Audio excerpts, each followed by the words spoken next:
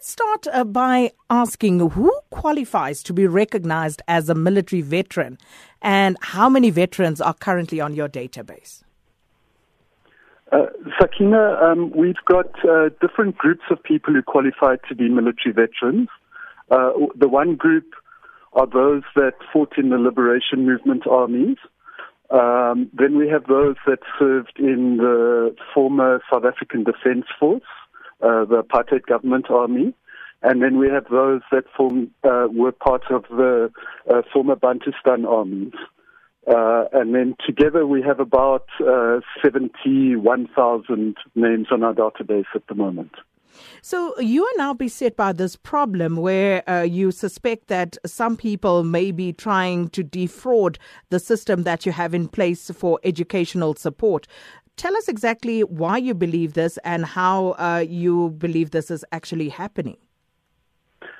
Sakina, let me start by saying the department is about 5 years old, and we've been giving education support to our beneficiaries, military veterans and their dependents, for the last 3 years. And we're very proud of the support we've been given and the large number of beneficiaries that have been benefiting from the support. And we are continuing to increase the number of people who benefit.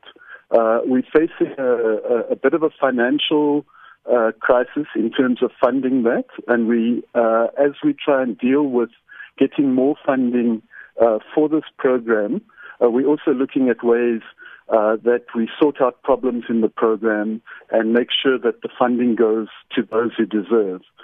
In that process, we've picked up some issues from let me stress, a small number of those who received the support. And some of those issues include some collusion between the beneficiaries and the schools in terms of the cost of the school fees. We also provide support for things like transport, accommodation, books, and uniforms for learners.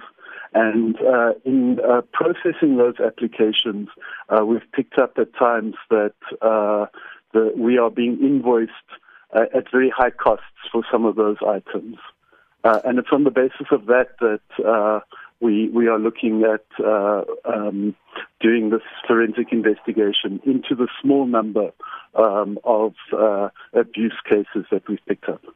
So you also say in your statement that to date you supported approximately 5,800 beneficiaries to the amount of 142,000 against an initial budget of only 26.4 million. So does this mean that this is not financially sustainable at the moment, and how are you going to deal with that?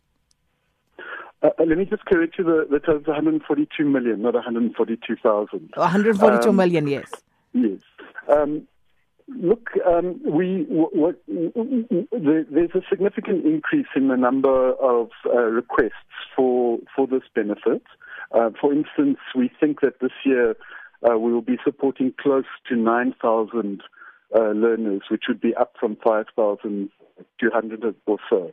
And unfortunately, the amount budgeted was way under what the demand is.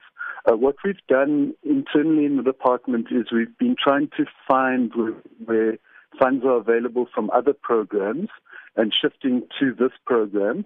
We've already managed to find about another 25 million rand within our current budget, and we think we will find maybe another 50 million or so. But we suspect that the shortfall in total is going to be over 100 million rand.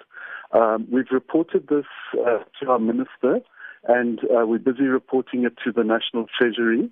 And we hope that through engagement with National Treasury, we'll be able to find more funding to cover this very important program.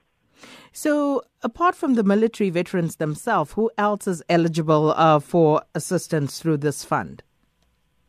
Okay, it's the registered military veterans on our database, as well as their registered dependents. Our database also contains the names of dependents, like especially the children of military veterans. So it's basically those two groups, the military veterans and their dependents.